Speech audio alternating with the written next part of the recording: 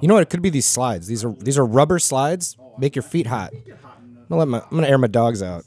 Hey, remember I was telling you that story about Amazon, how I never got my sandals? I do remember. They came like 3 weeks late. Of course they did. So now you have 2 pairs. Well, no, I got a refund, and I got I bought a cheap pair at like Walmart on the way to my trip, but I got a free pair because I got my refund. So fuck you. That's Amazon. awesome, dude. I mean, I remember you were sort of like very excited about the quality of these slides. They're nice. That were They're coming. Quicksilver brand. Quicksilver, dude. Remember Quicksilver? Are you ready for the beach? Are you ready to go surfing? I'm ready. I like their thin profile flip flop. I don't like big chunky ones. I don't like. You don't want to flops. lift. No, dude. No chunky. Even as a man of my height, I don't need like extra height. You're an average height. I'm a 5'8", 5'9" on a good day. Yeah, dude. You're fucking Tom Cruise tall. Yeah, no, come on. Isn't Tom like Tommy Swift? He's like 5'5", isn't he?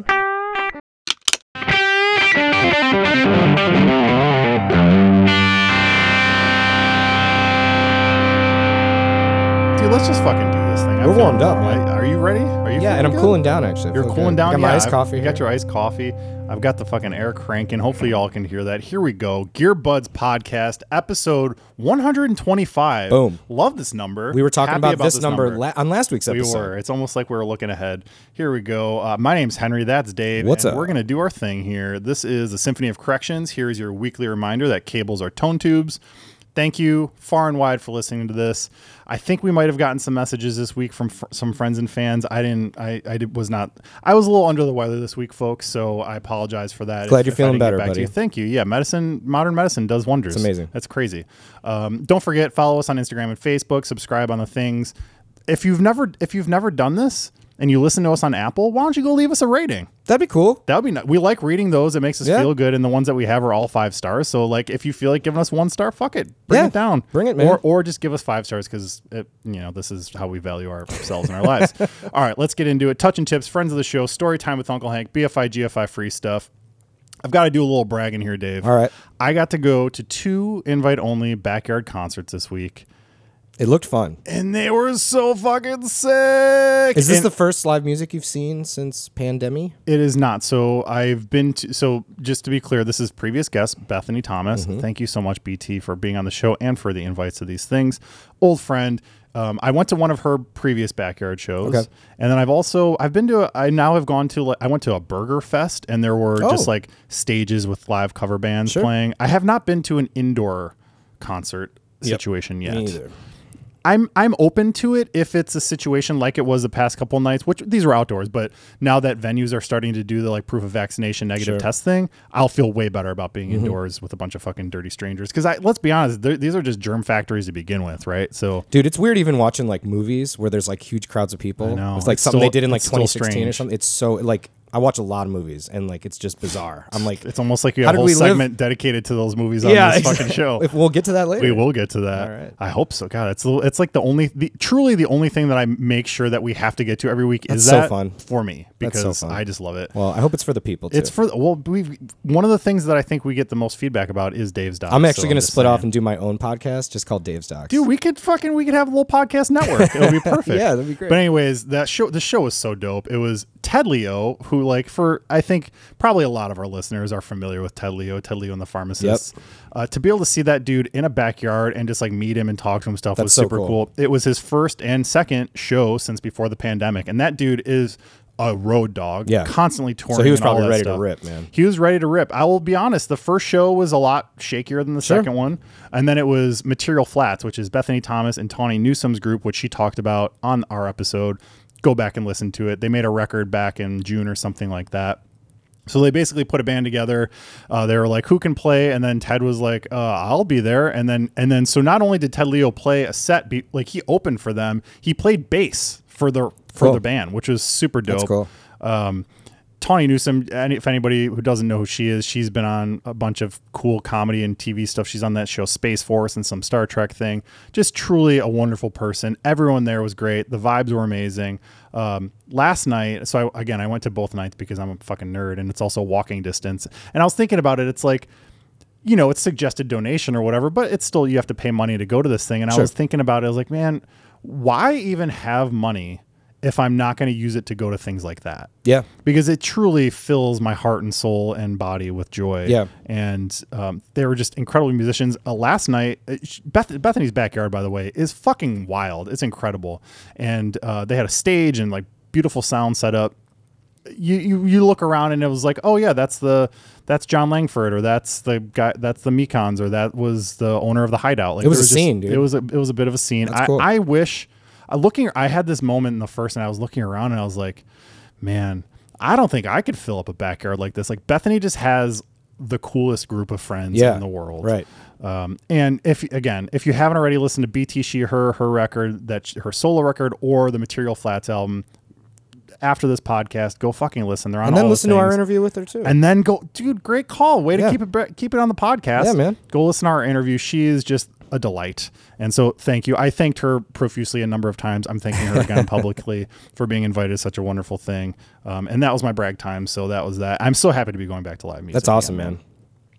Here we go. I'm going to keep it posy for a minute here. Keep it up. So we were talking about a couple weeks ago about the worst gear deal that's ever happened in my life. Sure. And I'm very proud to report that I'm back on the wagon of positive gear deals. All it took was a couple good normal ones. You're it leveled out. It leveled out. I was honestly, because as we've discussed ad nauseum, I have a lot of stuff to sell right now. Yep. And I was kind of freaked out about it a little bit and kind of bummed out about the whole thing. PTSD from that, dude, from that experience. There was some trauma and I wanted to fight people and stuff, which is not my normal setting. So yeah, I was kind of feeling unmotivated to do it. And now I finally, a couple days ago, I was just man, I got to get back on the wagon. What'd you sell? Started listing a ton of stuff. Go check out our Reverb shop, Gearbuds on Reverb. What did I sell? I sold a Telecaster bridge that's just I had lying around. Okay. I listed it. It sold overnight on Reverb. No and shit. Then same deal. I've been doing everything on Craigslist and Reverb unless they're heavy because I don't want to ship amps and stuff. Yesterday, dude came and picked up, I think his name was Charlie. Shout out Charlie. Said he's going to check out the podcast. My old monitors. I had a pair of KRK monitors that were just my backups, and I had over at the space. Love the KRKs. I gotta set myself. Dude, if I didn't have my Neumann sitting behind me, I would gladly still be rocking. I think they're great, and they're for the value. I mean, they're for the value. I put them up for a fair price, knowing what I had into them, which was $0 because I won them 15 years ago or something. Did you have the fives, the Rocket 5s? I had the KRK RP6 G2, so 6-inch second gen. Gotcha. And they'll serve me well for a long time. Yeah. Dude, but here's the thing. I learned from the previous mistakes. Took a picture with them lit up, tested them out, told them that I tested them out, gave them the opportunity to say hey, I need to test them out Maybe, or not. or have a video of them. Or if we need to do that. Yeah. None of the above. He just came and met. We had a nice little conversation, knuckle pound. Hell yeah. Sent me the fucking Zelle money there it is. Out the door. So Dude. Very excited. I've got another deal that I'm working on right now. A lot of interest in the stuff. There will be tons more to come. So again, check out the local Chicago Craigslist for the amps or the Gearbuds Reverb page because there's I think I've got probably 10 things up there. That's right awesome. Now. And way more to come. Are you selling guitars on Reverb or just smaller things that ship? I haven't yet. I have in the past. I haven't listed any guitars. The only guitars that I guess you don't really have anything you're I want to sell selling, that Alvarez. Yeah. Which I just haven't listed on Reverb yet. Which I will. Honestly though, so I've mentioned I actually bumped into him yesterday. Our good buddy James Pepper, former guest and Nathaniel Rateless Guitar Tech. I want him to look at that Alvarez because it has a couple dead spots on the frets that I just don't feel like I know how to properly handle. Yeah.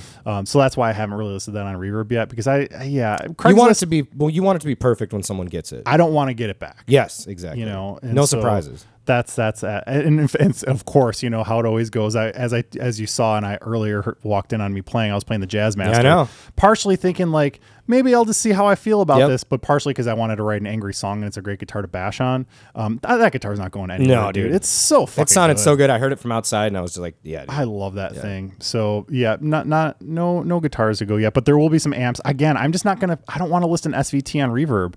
Maybe I'll list it as local pickup only. But I've got the SVT. I'm gonna sell the JC120, that Bogner, maybe the VT40. Although I really don't want to. Yeah. Definitely at least 2 to 3 of my cabinets because I have 8 right now. Too many cabinets. Too many cabs. The main issue with that is that I have within those cabs, they all have different types of speakers. So the thing that's holding me up is that I don't know which ones I want. If you want to like keep swap them or out swap or, them around. Like I know the 1212 has a pair of vintage 30s. I think I want to keep them that way. But like, I just have a bunch of different speakers. I don't know which ones I want to keep. Yeah, or not. But I think what's going going to end up happening is I'm going to keep 2 of the 212s, the black one that just looks like a Fender, and then the orange that's covered in wallpaper. You also have like love 400 pounds of gear sitting right next to me here. Yeah, there's a whole bunch more. There's a couple other. Actually, yeah, I'm going to sell that trainer. Yeah. And then I think I've got 2 trainers that I'm going to sell. You keeping the bass rig? Oh man, we were kind of talking about it the other day. I don't think I'm going. So I tested it. It's fully working and Yeah. beautiful. I was a little nervous that I broke it. It's not.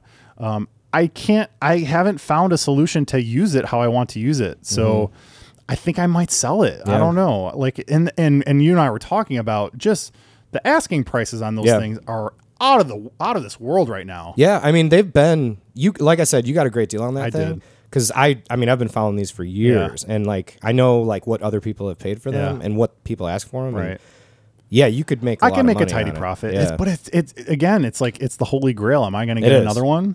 I don't know.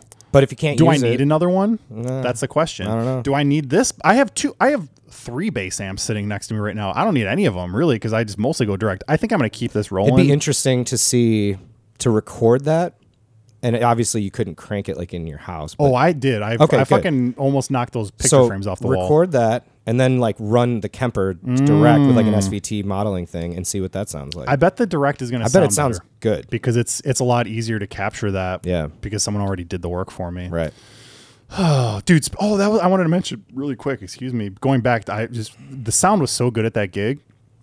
And one of our future guests who we've talked, I don't know if we've ever talked about him on the show. I think Bethany did actually. A guy named Packy Lundholm, big in the Chicago music scene, incredible ripping guitar. You were talking player, about musician. his tone was really good. His tone blew my mind, so of course I had to go look. Yep. And that dude ran a Line 6 Helix direct. And not with an Epiphone too, right? with an Epiphone SG Custom. It was yeah. some of the best live guitar tone I've heard in ever. That's amazing. And it was a super affordable rig going direct. Like, and we're not talking about, this wasn't at, Madison Square Bedroom, as I said last week. It wasn't like a huge PA. It was a good sounding PA, but it was not big by any means. It wasn't a big sound And he went direct with it, and it sounded better than the 335 into a vintage Ampeg Gemini with the fucking tape machine echo on top amazing. of it. It sounded better. That's so than that. funny, isn't it? Part of When it things work is like yes the gear, but part of it is that Packy is an amazing player, Right. and knows how to tweak that shit. So Right. it gave me some faith, and I thought of it because you said the Kemper thing. That like, I don't know, maybe I've never gone direct live before. I've only ever used live amps. Bass, yeah, sometimes you'll split it off and have the just like that's the, pretty common. the bass sound plus the amp or whatever. But guitar, I've never gone direct. Yeah. I kind of want to. If I don't have to carry any of my countless backbreaking heavy amps, like why would I? I am beyond precious about that point at this point. If it sounds good, the only issue is that I don't know how you do feedback.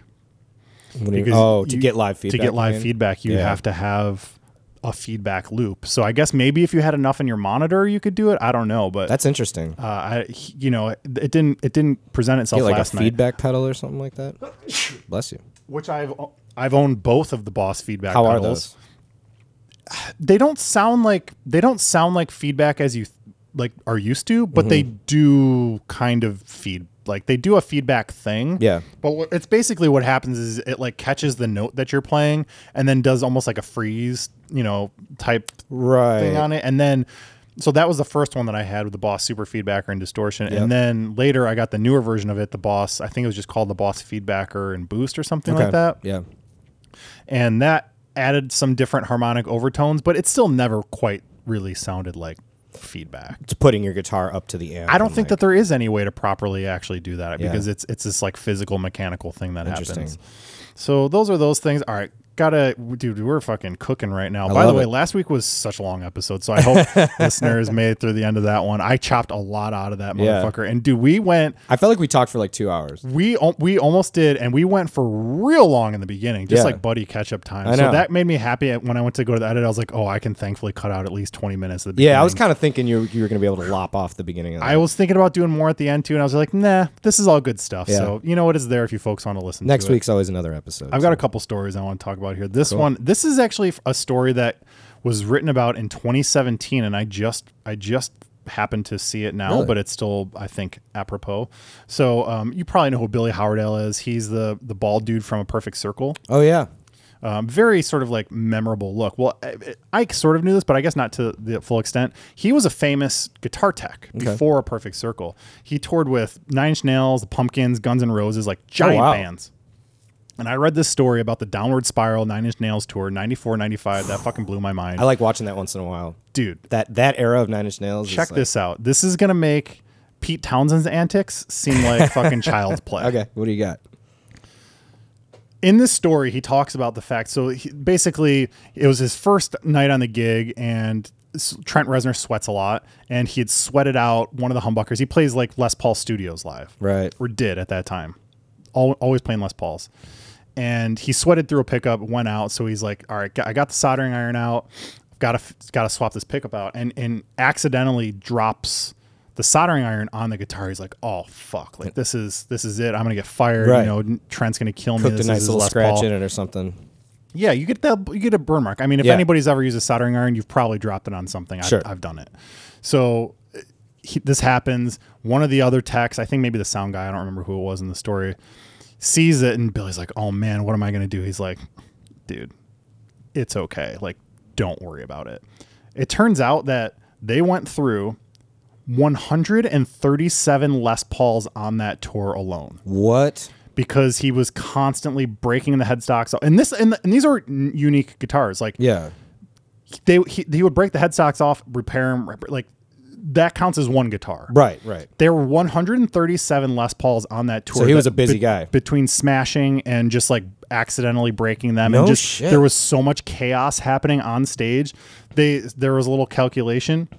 At that time, a Les Paul Studio, which is no longer the case, retailed for $1,200. This was 1995. Sure. That means at that time, just on that tour, Trent went through $164,400 worth of Les Pauls alone. Adjusted for inflation, this was from a few years ago. That's about $300,000. Yeah. Just in Les Pauls That's on that one tour. amazing, dude. So people love to freak out, and I myself have been on that boat, and I've cooled off on it, but of being like, oh man, you shouldn't break guitars or whatever. Yeah. Pete Townsend, he broke a couple. Yeah. Kurt Cobain would smash like a shitty Rogue at the end of the night, or a Squire or something. They broke 137 Les Pauls on one. That's fucking amazing, Spiral dude. tour. I've never heard that. Yeah, I hadn't either. And this story was from 2017, so I was like, it's just very shocking to me that I'd never come across that before.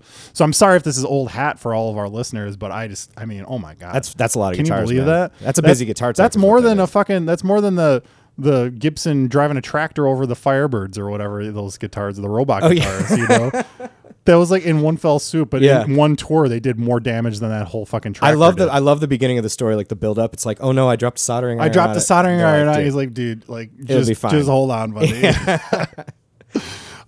You sent this to me. I wanted to mention, and I'm bringing it up a little bit early for a reason that we'll get to because of the main topic that we're going to get to later. But Focusrite has released some new updates to their interfaces. The Claret Plus series, which you are a Focusrite user, big and fan. lover, If big anybody's fan. listened to any of our quarantine episodes, that was me recording into the half Claret. of the mics were on those. Yep. So we were talking about it. They didn't really change anything. They added a plus. It's actually funny. You have to scroll way down before they even talk about the difference. I tried, like you sent me that link directly. I tried finding it for myself on the site and I couldn't. Yeah. I'd like go back to your text. Yep. But basically they've updated the THD, total harmonic distortion is a little bit better. We're talking like 3 or 4 decibels. The dynamic range has increased a little bit. Mm-hmm. These are things you're not going to notice using the types of microphone. You would notice that if you're using a $10,000 Sony microphone into it. Nobody's doing that because that's not the point of these interfaces. I wonder what the upcharge is for the Plus series rather than just. I haven't seen any pricing yet. I would have to imagine it's going to be about the same. But what we'll come back to is that the one thing that I did notice is that the only difference that they called out is that they used a different converter. Oh. And this is going to be important later on in the show. So I just wanted to mention that. Cool. A little more app news. So actually one of my very favorite music apps made by Moog, the Model 15 modular synth. One of my problems, so I've used that and the Moog Animoog apps on my iPad. They're fucking dope. Really great. My problem is that you have to use it on an iPad. You know, it's like an app, which makes sense, but they sound so good unless you have an interface to be able to run the sound out of your iPad or iPhone. There's no really good way to use that until now, which they have just announced that there is a new VST wrapper version of the plugin, or well, it's now a plugin. It used to just be an app on your iPad. So now basically Ableton, whatever your interface or whatever your software of choice is, you can use these apps on your computer now, which is like finally, because they're a $30 app. It's not cheap, but now if you already bought it, you get a free. Oh, that's nice. You can run automation. You can do everything that you would ever do in a normal plugin. You can now do with the Model 15, That's which awesome. is a big deal. Have you installed it? I have not installed it yet. I have not had time, but I am going to because it's basically a full modular Moog synthesizer. Yeah. And now it's on your computer. Yeah, you too. don't have to use it on your phone. You don't have to. That's great. I wanted to update on this. This is actually a callback to a previous, I don't know if it was 2 weeks ago, maybe we were talking about, maybe it was last week. Bill Finnegan, the proprietor of Klon, the Klon Centaur pedal, started a new YouTube channel. Right. We talked about it last week. We talked about it. So thanks. Yeah, I thought it was last week. So I watched it. I didn't watch it in real time, but I watched like it was a stream, but it's captured on the site. And first of all, he must have been having some difficulties because it was like 20 minutes before it started. So thankfully I could just skip ahead. Oh yeah. And I wanted to give the full update from that. So here's the quote. Going forward, KTR is a new version of the Klon Centaur. Right. It's same exact design and everything, but it's just in a smaller box and it's in a red package. KTRs are going to have different clipping diodes, which is kind of a big deal. I guess I should feel fortunate that the ones I bought back in the early to mid 90s have lasted as long as they have. So he bought this random collection of diodes in the 90s, and he's just been using those ever since to build his pedals, and he's officially run out. So he's not using them on the. So he had been until now. Right. Due to the shakeup, the KTRs will also feature slightly tweaked circuitry. As Finnegan explains, there are some modified values so that the overall result end up sounding the same as the original pedals. And so in the stream that he did, it was. He didn't say what was going on at first. He just like played. He had it set up. He showed it. Perfect test scenario where there's no variables or anything. It was 2 different KTRs and then the first ever Klon Centaur. So the second one you might remember we talked about as Josh Scott from GHS had listed on Reverb for $500,000. Yes. The first one, that was what he tested it against, and they were all identical. Right. Well, it turns out that what he was doing, and I think this is actually really clever. He didn't tell us why he was doing that. He was just playing and like showing that these all sound the same. Right. And it's because he had one with the new diodes, a KTR with the old diodes, and then the original. So kind of like a Pepsi challenge for the pedals. And I could not tell a lick of a difference. Awesome. That's great Which news. is great news. Yeah. The interesting thing is that, and he made sure to call this out too, there's, in any piece, any potentiometer, any component in a pedal, there's a range of values. Like whatever it is, say it's a 10K pot or whatever it is, like depending on the type of pot, that could be anywhere from like 8K to 12K. And his point was that he was showing is that like you can't just set all the knobs at the exact same location and expect them to sound the same. You're going to be able to get the same sounds. You just might have to have them set in slightly different points. And this is what he was illustrating in the demo too. He showed that like, yes, look, these pedals, you can't tell the difference. I can't tell the difference. I made the thing, but you can see that the pots are at slightly different positions. So again, you can't just set it all at noon and expect it to sound like the thing next to it. Right. Which I think is cool. So you still got to dial it in. You still got to dial it in. He's very clear about what it is. Hopefully, but you can get the same tone. You can get the exact same tone, which you could also get from 1,000 clones out there, depending on how you feel about it. But either, if you want the original, you can still get that sound. Just there's different diodes. Nice. Now. So people are probably going to freak out about it. Are they going to be insanely expensive then? I think they're hard to come by, but I think retail they're like $350 or $399, which is expensive for an overdrive, but nothing in comparison to trying to get an original Centaur. Yeah, exactly. So, this one, here's the last thing here for this segment. This is the part where I show Dave something funny that nobody else gets to see. This is a Craigslist post I took a screenshot of. The title is Very Rare Guitars. And I just actually, before I read it, I want to show you. If the title's Very Rare Guitars, I'm already really excited. I know. I'm going to show you the picture. Oh, God. Tell people what the picture is, Dave. It looks like stacks of steak. It's a stack of steaks. Stack of steaks. So, and they look to be cooked differently, each one. Differently, rare but some of them are rare. To well done. And yes. And I think that's the point. You can read it if you want for it. You can switch it a up a little bit. Very rare guitar. Why is it rare? Because it's blue and I own it. Or very rare guitar. Why was it rare? Because when the manufacturer made it, it was junk, so they stopped making it, but I'm calling it rare, period. Don't you love when you see these ads on Craigslist? I never realized Craigslist was such a treasure trove of rarities. Dude, this guy is so salty about so some mad. fucking post So going mad, on dude. on Craigslist right now. And I just like anytime I'm scrolling through and then We haven't had you a good angry Craigslist post in a while. for a while. Yeah. And I'm scrolling through and you do see a bunch of acoustic guitars and like trumpets or whatever. Yeah. And then there's just a picture of steak.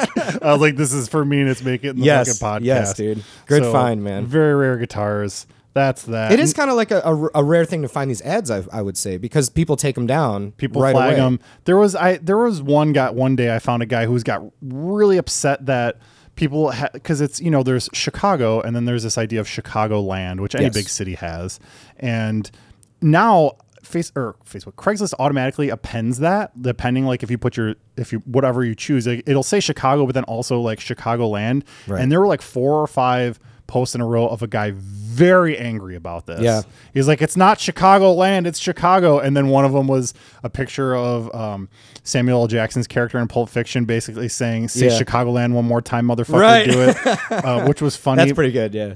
But also meme. when he posted it 5 times, I was like, I just don't want to Yeah. give this guy any credit because it annoyed me. It was spam at that I mean, point. I see people who post from like Northwest Indiana a lot because that's technically Chicagoland. And that's totally fine. Like, why? That's like the It last doesn't thing in the bother world to me. get upset about. By the way, if it's a good piece of gear, you can drive to get it. Or yeah, you whatever. could I ship mean, it. There are a lot of options other than getting really upset about it on the internet. So funny, dude. That's what we do around here. I It's love it, fine. man. That's good, man. I haven't seen a good angry Craigslist post in a while. Dude, you know what I love? What? You know what I think you know what I love. Yes. You do, and I'm going to say these 2 words. I'm not going to try to sing because my voice will crack because Okay. of my Little weird sick. sickness. But I'm just going to do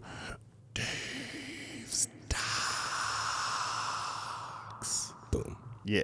What do you got for us, Dude, this I got a week? pretty good one, man. I'm pretty you? excited about this. Yeah, this is a film that I've seen. Oh, A little different this week. Yeah, love it. It's a biopic ooh, about a ooh. famous band from the late 70s called Joy Division. Oh, The movie is called Control. Yes, Control. Have you seen it? I have seen. This. I saw it years ago. It was and I recommended to saw me. I read the biography upon which it is based. Perfect. So we can Touching talk from a about distance. it. Yeah, Great. Because I didn't know if you were a fan or not. Sometimes I like to Dude, pull it baby. out, and then when I find out you're a fan, I'm like, okay, now. Love me some Joy Division. Love me some New Order. Let's do it. It was great, man. Ian Curtis, Yes. singer of Joy Division. It kind of follows his story, Yes. right? They were a young band. I can't remember. Dude, was it man? It's been a while. Was it a famous actor that played him? He's most famous for that movie. I Okay. looked him up. Yeah. He's a handsome devil. Oh yeah, it has to be. Ian Curtis was also a handsome devil. Yeah, and dude, the way.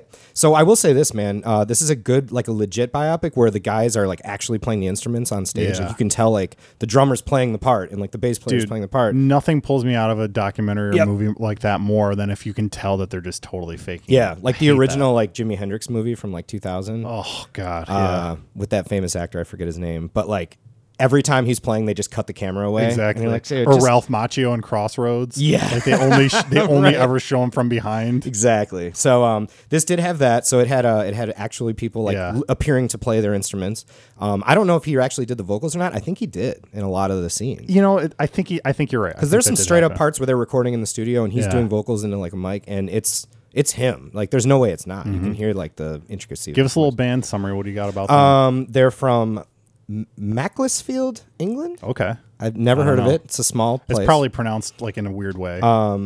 It's a black and white film. Yeah. It's from 2007. It's I would say it's a must watch with subtitles. A lot of heavy accents. Some people just can't get through the thick British accent I had thing. subtitles Yeah. on because it helps me kind of pay attention Sure. to like what they're talking about. The acting was excellent, I thought. So great acting. Love to hear it.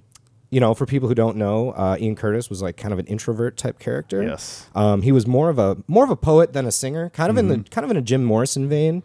Oh, interesting. Even the timbre of his voice, I think. I was going to get to that. I think Yeah. the cadence, a lot of their songs and his singing style Wow. is very Jim Morrison-esque because he'll do the thing where he's all just like linear and then he like freaks out. You know, Exactly. Dude, that's a great call. I've never thought about that before. I didn't think about it until I was kind of watching. I was Yeah. like, wow. Their original name was Warsaw, Yes. which I thought was interesting. And they also had the EP, I believe, was called Warsaw. I their think first, so. like, Yeah. recording. Yeah. Did you know what Joy Division is? Where the name derives from? I used to, but I don't remember. So It tell was me. a brothel for the German soldiers in World War II. Love that. Which is a pretty clever name. I like Yeah. that. Good gear spotting when they're first playing when they're a young band. Ooh. There's an SG bass and an SG guitar. Dude. The guitar looked like one of the Not like a 60s SG, like more of like the 80s, like the the dot inlays, not like the really not flashy ones. But was it like one of the thick waisted fat body ones? I think so, yeah. The ones that kind of like Yeah. make me a little squeamish sometimes. Like it looks like the ones that you could still buy like cheap today. Like that they didn't work out during the pandemic and they just kind of put on a couple, exactly. couple lbs. Like myself. You look great. And by the way, I gotta thank you, say buddy. that muscle shirt that you fucking got on Thanks, right dude. now, Yeah, it's a muscle car and a muscle shirt, and a dude. muscle shirt. I That's love fucking it. sick. I'd wear Dude, the this is a shit car out of my that dreams, shirt. man. This 90s Camaro. Dude. Really? Oh, dude, when I was a kid, that's all I wanted. Wow, Was a I didn't 90s, know that. A 90s Z28 was all I wanted. I thought you were a Porsche man. I am, but Yeah. like, an obtainable Original, car. yeah, exactly. Anyways, I thought that was fucking interesting. I would say like Joy Division in general, I've never really listened to their music. Like I've never sat down and listened to a whole There's album. not that much to listen to, honestly. Right. Well, they were only a band for like 3 years. Yeah. The manager, the guy who plays the manager in the movie is fucking awesome. I don't even know who he is as an actor or his name. I wish I had seen this recently. I saw it like probably He's when like it came such out. a badass dude. Oh, It's, man. it's amazing. So he's a fun character to watch. So for people who don't know, Ian had epileptic seizures. And really bad. So he's prescribed medication. He had to take like 7 different types of medication. Ultimately got him really depressed. Yeah, and I don't think they really had a super strong handle on it back in the 70s No, either. dude, you no. And literally there's a scene where he goes into a seizure on stage and like falls into Yeah. the drum kit. And the And band people thought that he was like acting. And, yeah, like, they kind of like playing. the crew kind of like pulls him off stage. No one really notices, Yeah. and the band keeps playing. And then they're like, "Hey, we're Joy Division. You're the crowd. Good night," Mm-hmm. And they walk off, and they're like, "Great show." And he's just like laying on a couch, like all Yeah. fucked up. So it's actually kind of a sad movie. It's a well, little it's a fucking sad ending. I'll say yeah, that. it's a very sad ending. For people who don't know, he hung himself when he was only 23 years old. He was watching like a Werner Herzog documentary. There was like he was watching Yeah. something very specific in the at film. the time. In the film, he has like a really intense seizure. Like he's Yeah. like foaming at the mouth. He's all by himself, and then he just wakes up in the morning and is like, "I can't do this Yeah. anymore." So that's really fucking. You said sad. he was only 23? 23. Dude, that's I had to fucking look it up wild. because I was like, Yeah. how old are they supposed to be? So that means they were a band when they were like 20. Yeah, right. Mm-hmm. And like already getting like pretty famous. So I thought that was fucking good. Anyways, it's kind of a slow movie. It's 2 hours long. So That's a bit long. it's a film. You know, Yeah. it's a full length feature film. Got to build up the character to make you care about. Got to build the character. He was kind of a piece of shit. I mean, he definitely Yeah. had a wife and a kid. That's right. And like then he gets a new girlfriend. And Right. because of that kind of like lead singer rock star thing. But yeah, I thought it was pretty fucking interesting. So how do you feel about now that you like you said you've never really listened to the music that much? Now, would you say that you're a fan of the tunes? I like you know what I like about the music? I like the idea of the music more than the music itself, okay. if that makes sense. And it's Like, very bass forward. it's as super well. bass forward. It's super like 2-chord drony Yeah. linear. And what is kind of funny is so in the very beginning of the film, they're at a Sex Pistols concert, Hmm. and apparently I was even reading about this in an article because I had to kind of look up some shit because I was like, How much of this is real? yeah, and that whole scene was like this. It was like it was a really famous Sex Pistols show. It was like in '76 or Mm-hmm. '77, and they basically like kind of met at that show. Dude, I know what you're talking about, and the myth is that like everyone says that they were there, most people weren't, but everyone Yeah. that was there started a band. Yes, exactly, like the Smiths Yeah, and like exactly. yeah, like all these guys. So I thought that was kind of fucking interesting. That is. Yeah, I mean they were a punk. They had a punk rock attitude. To go back to like the music, Yeah. they had a punk rock attitude, but they were like the opposite of Mm-hmm. punk because like they didn't shout in the fucking mics and like go crazy. They actually used synthesizers. There was a on lot. sensitivity. They in a lot of ways, I mean, they kind of brought in a lot of this sort of like proto new wave. Total. Well, sound. I think they were kind of the godfathers of Yeah. new wave, in a lot of ways. So I definitely want to go back and listen to some Joy Division. I don't know if it's Dude, for Love me. Will Tear Us Apart is just like a classic Yeah, song at this yeah. point. And I like New Order. That's cool. For yeah, people who and don't so know, yeah, that's- Hooky, Peter Hook, and those guys came Yeah. out of that band. He basically, he died, and then they're like, well, what are we going to do now? Yeah. And they started one of the biggest bands of that Yeah, era. yeah. So that's kind of cool. Yeah. I like when bands keep going, even if they have to like change the name Me too. and stuff like that, because it's like people love you. They're gonna come see you. You're giving a gift. You have to play music. It's like, and now I think about it, it's sort of like that one documentary we were talking about that I watched about the Descendants. Yeah. Where it was like they were also all for Right. like a long time but it was basically the same band, but Mm-hmm. different songs, or sort of like a little like Hot Bloods, Easy Demon situation that Sure. we've got here. Yeah. With, like a lot of the same members. Yeah, which just is different going tunes. going even stronger now. Fuck yeah, So, dude. Yeah. Yeah, I thought it was a fucking good movie. Check it out. It's called Control. It's from 2007. It's on Amazon Prime right now for free. I didn't know that. Okay, I'll watch That's it. why actually I was like, oh, that's gonna be Yeah. my Dave's doc this week. So I was, I keep forgetting. I was looking through my Netflix, like my list Mm-hmm. on Netflix. There are a bunch of docs on there that I'm quite sure we've never talked Yeah. about. I've got to remember to send you some of them. yeah, oh, I'm sure. Yeah, Yeah. please do. It's funny. Amazon's funny like this. They'll put movies up and they'll take them down in like a month. So It's weird. If you have them flagged, like there's so many movies. Yeah. Excuse me. There's so many movies I've flagged and I'm like, I gotta watch this, and then they just disappear. Or they don't even take them down, and then it's just like They all want of a to sudden you have charge to you. pay for it. Yeah. That's happened to me a bunch of times recently fuck where I was that. like, oh yeah, I'm gonna go back to this one whatever Yep. video game documentary, and it's like, oh, it's like $5 now. Well, Yeah. I don't want to watch it that That's bad. true. Like they'll leave it up there. Netflix will just take them down Exactly. completely. They'll just disappear like they never existed. So, All right, what do you got? How many? I gave it a 7.5 out of 10. What are we? Touching from a distance is. I There don't you go. know. Yeah, no, that's good. That's good. 7.5. Yeah, it was good. It was a long movie. Yeah. It drags a little bit, but it's cool. If you like the band, you're Must gonna watch, love the of movie course. for sure. For sure. I think I would imagine a lot of people who like the band probably saw it already. Oh, too, I 'cause it's guarantee. like again, there's just I think it was. I mean, Transmission. I think was like that was the full length record. There was, and then there was the Warsaw demo or EP. Yeah. That might be it. Yeah. I don't know if there's anything else. There's So kind maybe of a couple singles or something. There's a cool scene in the movie where like I think it's like the guitar player like draws the design and he's like, this is gonna be our like which is like one of the most famous band T-shirts of all time. fucking That like awesome, wave dude. design thing. Yeah. It's been, punned and so cool. satired a million different ways. I've seen like Homer Simpson and so many different versions Right. of that. Right. Dude, good one. I'm glad. Yeah, That's good movie. This is one of my favorite things about Dave's Docs is that it just like reminds me about stuff that I used to love or haven't listened to in Yeah. a long time. And then it's like, oh yeah, I should listen to Joy Division again, shouldn't I? I have to go listen to it now. Hell yeah. Yeah. Sweet, man. Good job.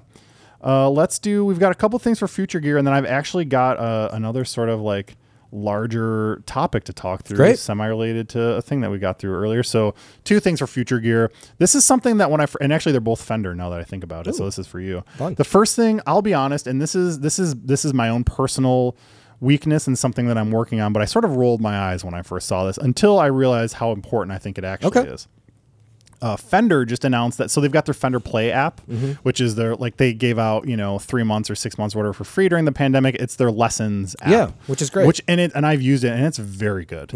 They just rolled out the Barbie collection Okay. in the Fender Play app, and again, this is me being a fucking old white guy that was like, whoa at first, but then when I started to think about it, I'm like, this is absolutely brilliant. So Fender has now further proved to me that they get it. Yeah. Because this unlikely partnership was struck up to promote the new Netflix film Barbie Big City Big Dreams and allows aspiring young guitarists to learn to play songs from the film. Also picking up some like skills and techniques or whatever. Sure.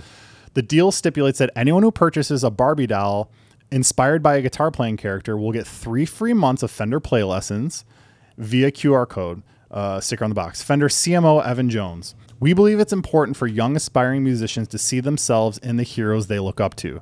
We want young women to see that they can be anything, whether that's a guitar player, songwriter, producer, or any other career in the music Love industry.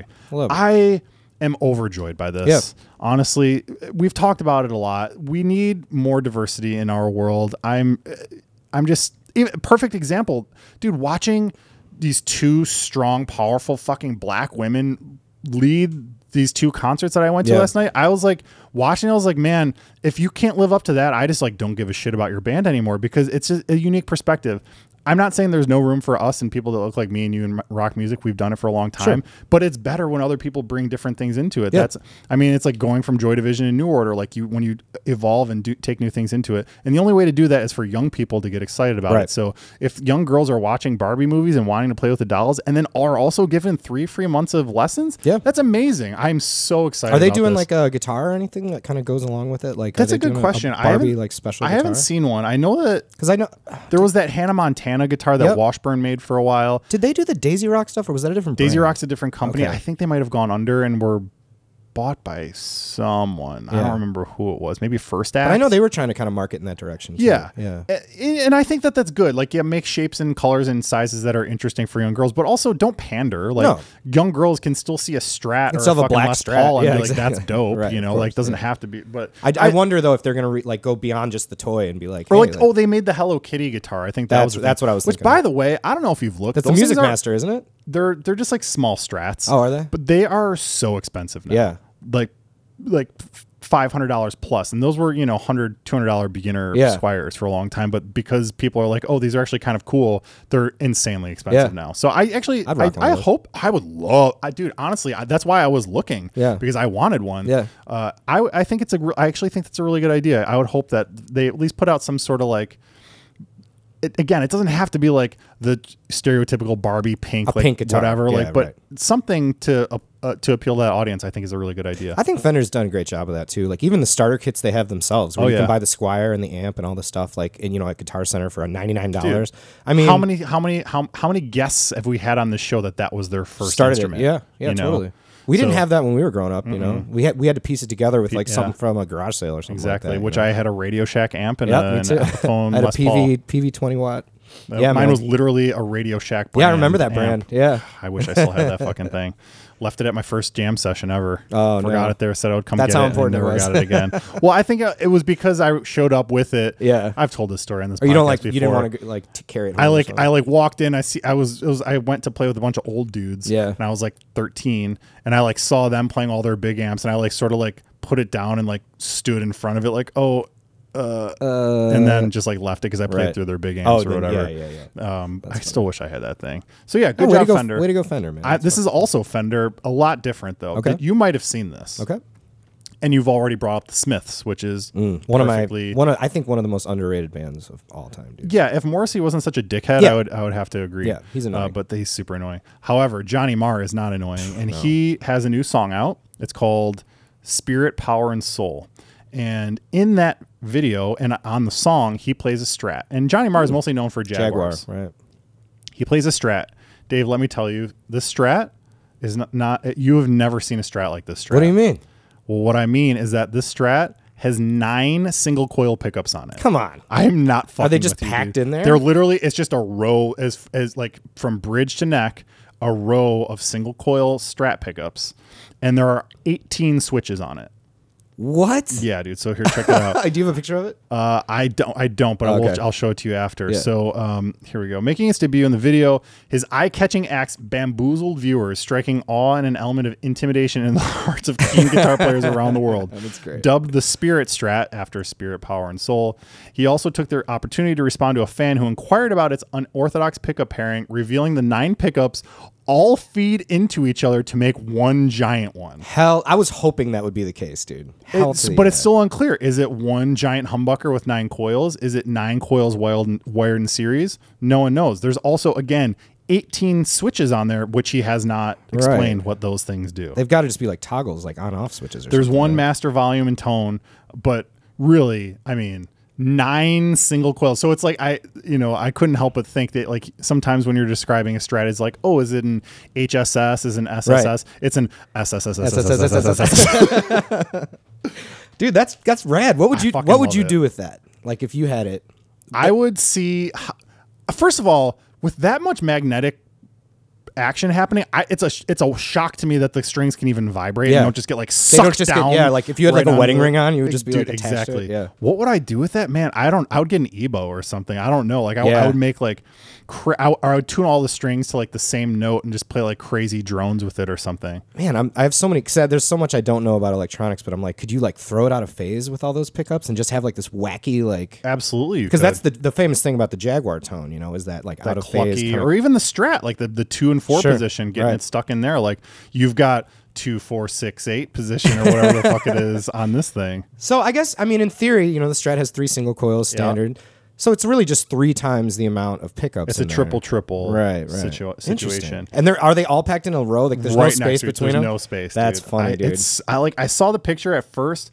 Before I watched the video, I was like, that's just got to be like a Photoshop or something. And then I watched the video and listened to the song, which is a pretty good song. And he does play that guitar in the video, it looks fucking sick, man. How's his tone in the song? It's Johnny Marr. It's great, dude. He's it's awesome, fucking. It's chewy and kind of gnarly, and like it's definitely not jangly. It's like kind of a little more nasty sounding, I would say. But it truly doesn't sound like if I was listening to that, I might have had a guess, but like I would not say that it sounds like a Strat or like a Jazzmaster. Right. It sounds like it's this own sort of weird thing. Dude, I wonder if he'll come out with like a signature. It sounds like something only like custom. I don't know. I mean, you'd have to have the swimming pool route, obviously, which I think most shitty Strats have that anyways. So no big deal there. You'd have to make a custom pick guard, but it's true. I don't know. Like I think the hardest part, honestly, would be cramming all the switches inside there. Like that's 18 switches. inside a pickguard. I mean, look, man, you're not completely decided on what to do with your 12 string. I think there could be some room for 9 pickups on there. I'll call our guy and just Call be your like, guy. listen, dude. I figured it out. Well, I can't reveal too much, but he could have been involved in that now that I think about it. It had to have been made by like Fender. Or Yeah, something. right, exactly. So That's very cool. man, I want to see this thing. You got to see it, I wanna and hear you the should check song, out the song. actually. It's Yeah, I good. will. Spirit, Power, and Soul. Maybe it's worth a little repost on the Facebook for our friends indeed. there. All right, man. So I did a little research this week. So we've talked about other podcasts a lot recently, and I've realized that one of the things I get the most joy in doing this podcast is actually like doing a little bit of research and having a little bit of information to share beyond just like, here's a new guitar or whatever. Right. And something that I've been seeing come up a lot, not only in the guitar world, but in other industries, which we'll get into as well, is the huge chip shortage going on right now because of the pandemic and another thing. Silicon chips are at a huge all-time low right now, and this is having major impacts on our industry and many others. So I just wanted to get into that. So first of all, I don't know if this is going to be the title or not, but in my mind, I'm thinking of it as Siliconless Valley. So there's that. So what are these chips? Why do we care? They can be semiconductors, microprocessors, integrated circuits, ICs, call them what you want. The silicon chips found in electronics of all kinds have been in short supply since mid-2020, with chip makers struggling to meet unprecedented demand for the high-tech devices. I think we all know this is going on. Chips are key to building a number of things in our world, but mostly audio interfaces, portable recorders, and any gear that converts analog signals to digital audio. Mm-hmm. This is what we were talking about earlier with Focusrite and their new DAC, their new chip, which they mentioned. They don't mention why that they're using a new DAC, but I would have to believe that it's because they couldn't get the chips that they used to use. And they're like, let's just call it a more improved version. Here's a quote from Focusrite's chief operating officer. Integrated circuits serve lots of different functions in an interface. It's where we load the firmware and the software that make a Focusrite interface what it is. In normal times, lead times for these parts take around 16 weeks. His name's Tim Dingley. Now, those 16 weeks are moving near 50 weeks. Wow. So what changed? Well, obviously COVID. That's a big one.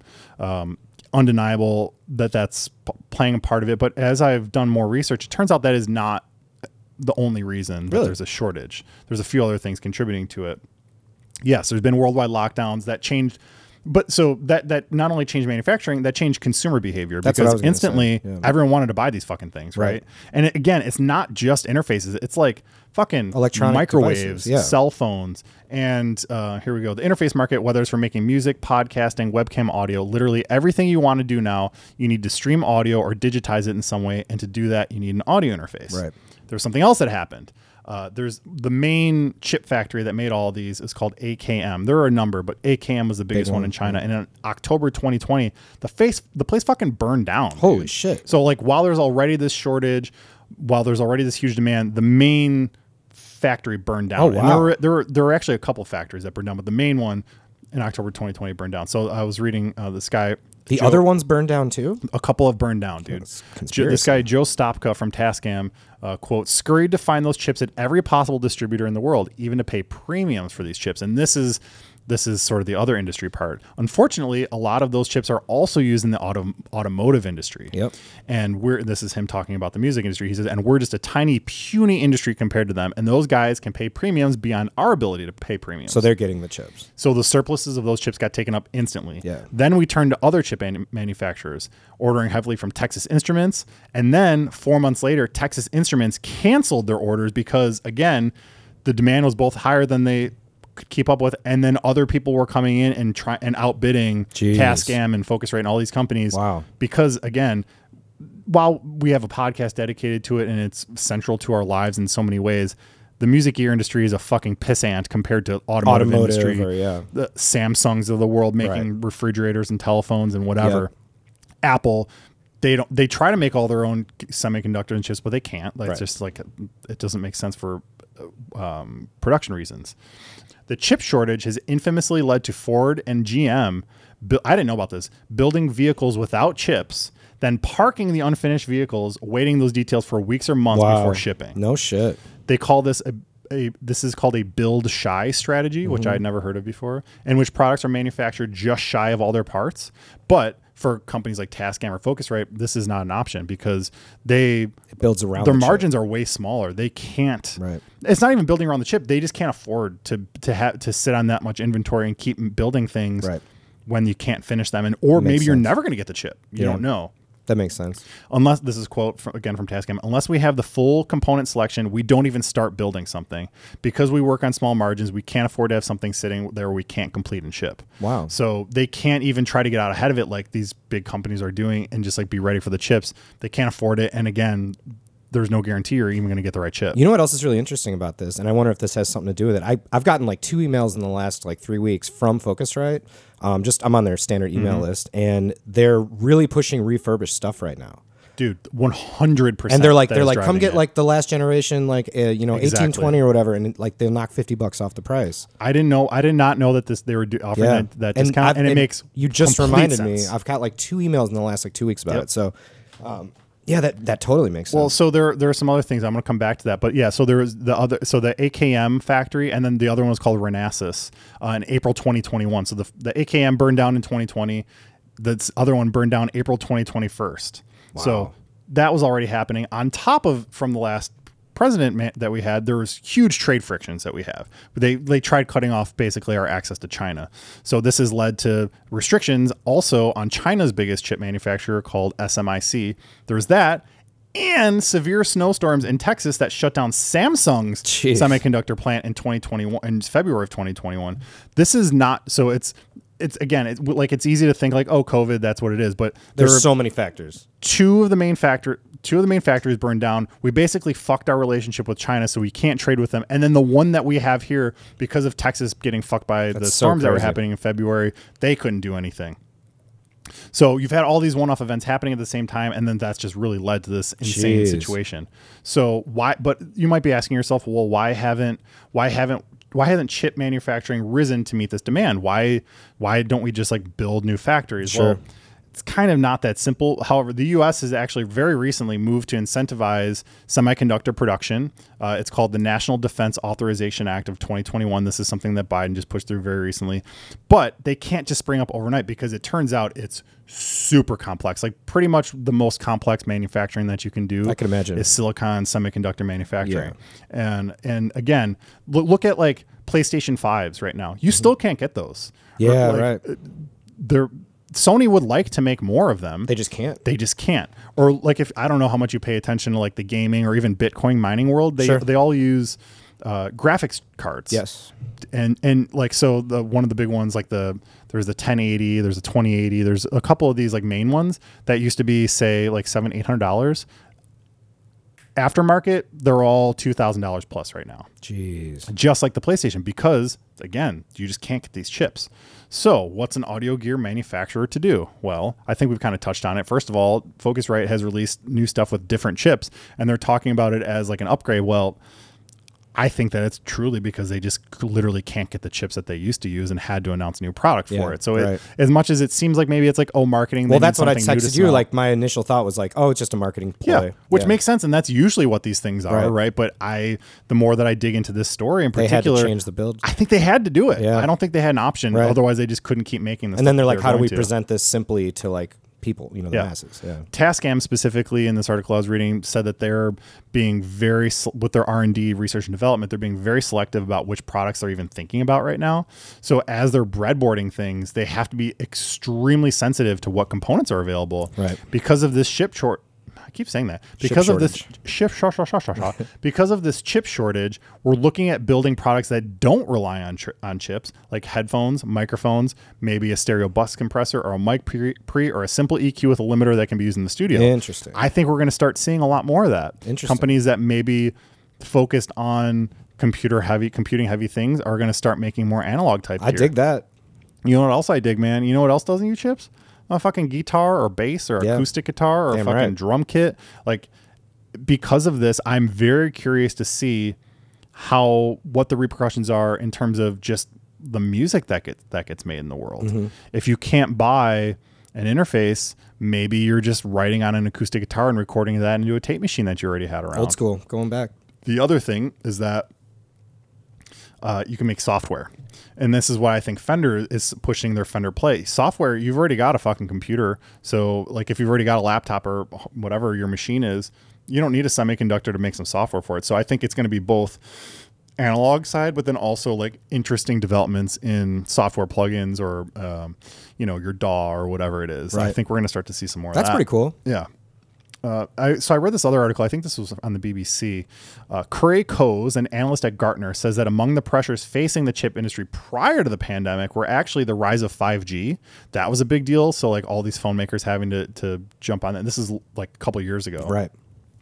And the decision by the U.S., again, we already talked about, to prevent the sale of semiconductors and other technology to, I don't even know how to say it, HUAWEI. It's like the biggest phone manufacturer in China. Right. Chip makers outside the U.S. were quickly flooded with orders from the Chinese firm. There are some other less obvious complexities. For example, this is interesting too. There are basically two main approaches to chip production. There's either 200 millimeter or 300 millimeter wafers, which refers to the diameter of the circular silicon wafer that gets split into lots and lots of tiny little chips. The large wafers are more expensive and are often used for more advanced devices. But since they're not going to be able to get them, now we're going to start seeing simpler devices that can only be made with these 200 nanometer chips. So while the most, again, as we're talking about, a lot of companies are sort of pivoting elsewhere. The ones that are still able to get it are really only able to get like the simpler kinds and are going to make simpler devices because of it. No shit. Yeah. That's interesting. Because usually technology is only going in one direction. Yeah. Like, but it's only getting more complex. We don't have an option. And these companies, they have to make something or they're going to go under. Right. This is the last thing that I didn't realize. And it makes a lot of sense when you think about it. So shipping costs have also gotten fucking wild recently. It used to be that sending a single 40-foot container, like your standard, like you see it on a train or whatever, like a shipping container, from Asia to Europe, currently costs $17,000 per container. This is from George Griffiths, editor of global container markets at S&P Global Platts, so the expert on this shit. Guess what it used to cost? I just said $17,000 is the current price. Is the current price? I don't know, 5,000, $1,500. No way. That's more than 10-fold increase just to ship one single container right now. So you do that at scale. These companies, I don't know how they do it. Honestly, I don't like. Yeah. It's and so I didn't even think about this until now. My brother-in-law runs one of the main. There are like only a couple main shipping yards in Chicago. He is like the boss of one of them. Yeah. He told me that it's actually gotten busier. I thought that it would have, like, I saw him last weekend. I was like, hey, like, tell me, like, what's work like? Is it, I thought it'd have slowed down. He said that no, it's the opposite, that they're, for the first time since he's been in the industry, they're actually turning shipping containers away, which is not a thing that you want to do for business. Like, you want to take as much as you can because that's how you make money. He said they'll just sit there now containers will just sit there for months because they don't have anything to do with them, or they turn them away. It's that busy. And again, a single container is $17,000 when they used to be $1,500. That almost doesn't even make sense. I can't really wrap my brain around it. Who's flipping the bill on this? I don't know. And someone's gonna have to pay eventually, right? Yeah. So so that to me is like what's happened and what's happening. But I guess where I'd like to end this is like what's next. What do we think is going to come out of this? I look forward to the analog revolution myself. I think so too. I think that's really cool. It's exciting. The analog revolution. I hope that happens. We'll see. I wonder, can you make a Tascam Portastudio little cassette recorder without semiconductors? I have no idea. I mean, I've got a couple. I don't want to fucking crack them open. But I don't know enough about the inner workings. I don't either. Like I would imagine tape machines existed before we had semiconductors, so probably. But all of these, even like the new stuff that Tascam has made in recent years that records in analog format, there's still computer stuff involved. There's like digital processing, there's semiconductors like ICE integrated circuit chips. Basically, integrated circuits are great too because it's like it doesn't just have to be computing stuff. You can take a whole guitar pedal, shrink that down to the size of a little chip, and put it on there. So that's it. Right. And that's how a lot of these things are done. So I don't know, man. When did we start using the chips? Like in the 80s? 70s. 70s? Yeah. Okay. Yeah. So I mean, it was invented before that, but I'm pretty sure. But that in like the music dawn industry, of revolution, that all that stuff wasn't right. That's interesting, man. 70s. Yeah, I look forward to the analog revolution myself. What are you gonna do in the analog revolution? Dude, I'm gonna record like a acoustic guitar just straight to tape. And then you should definitely do that. And then I don't know why I just don't do that right now. Actually. Yeah, and that's what I'm thinking too. I'm sitting here, I'm like, oh man, I'm worried about all this stuff. It's like I have all the stuff. I can just like record my acoustic guitar into my phone right now, and it'll be fine. Yeah, that's a good point. Hopefully my phone doesn't break because it's going to be a lot harder and more expensive to get them. And I'll be honest, I'm a fucking gamer nerd, dude. I've been wanting to get one of the new consoles. You still can't. You can't walk into a store and buy them. Really? They're still. Are there like black market stuff too? Yeah, I've seen people. And that selling pisses those. me off. But then I there's like refuse to participate in that. And then you just don't even know if it's gonna like fucking work or what. I mean, not even that. Though they jack the price up. It's for $500 when they're new. I'm not paying more than that. $1,000. Absolutely not. And that was, I mean, that was when they first started coming out. We're talking like $2,000 for these things. Right. Like people were spending. And I also, again, I've been looking at getting a fancy graphics card to run externally with my Mac Mini. You just can't get them with, and partially because of the huge increase in Bitcoin mining, but also because of the fact that you just can't. They can't manufacture them anymore. They just don't. They don't have the chips. Yeah, it sucks for gamers, man.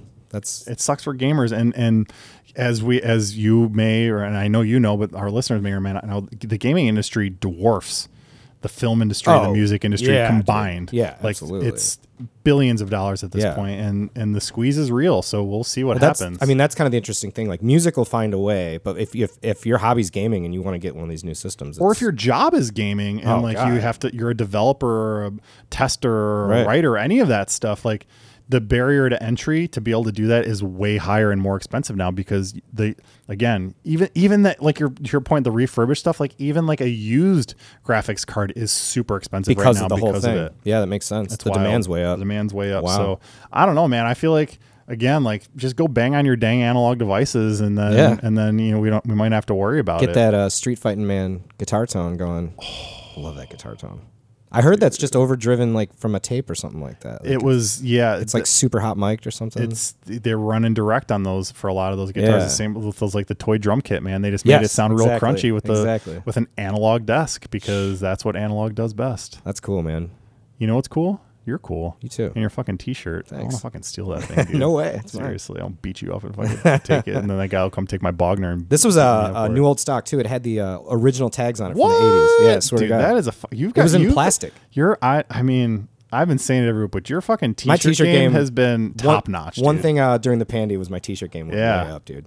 Just sitting on fucking... Which is funny, because you just wear it around the house. Yeah, I don't even go anywhere. Yeah. I just try to wear a fresh one when I come to see you all the time. And that makes me feel nice. Yeah, dude. Dude, I've been distracted a number of times in this podcast just looking at your fucking... This would probably fit you better because you're taller than me. This shirt's a little big. Is it long? See, shirts are always... They hover on me. I've got a long torso. Yeah. I probably got some smaller shirts that I grew out of that I could probably give you. Dude, if you ever think of any, I'll trade shirts. I would love to trade shirts. I've got a ton of shirts that are too big for me. See, there you go. Oh my God. We changed sizes over the pandemic. We swapped. Well, my friend, all right. Thank you for this. I had a delightful episode. Man. I woke up feeling not great today. Yeah. Got my shit together. Got a big old smile on your face. So fucking happy that we did it. Me so too, thank you for doing this with me. I love you, Dave. I love you too, buddy. If you made it this far in the episode, why don't you go make some music on an analog device?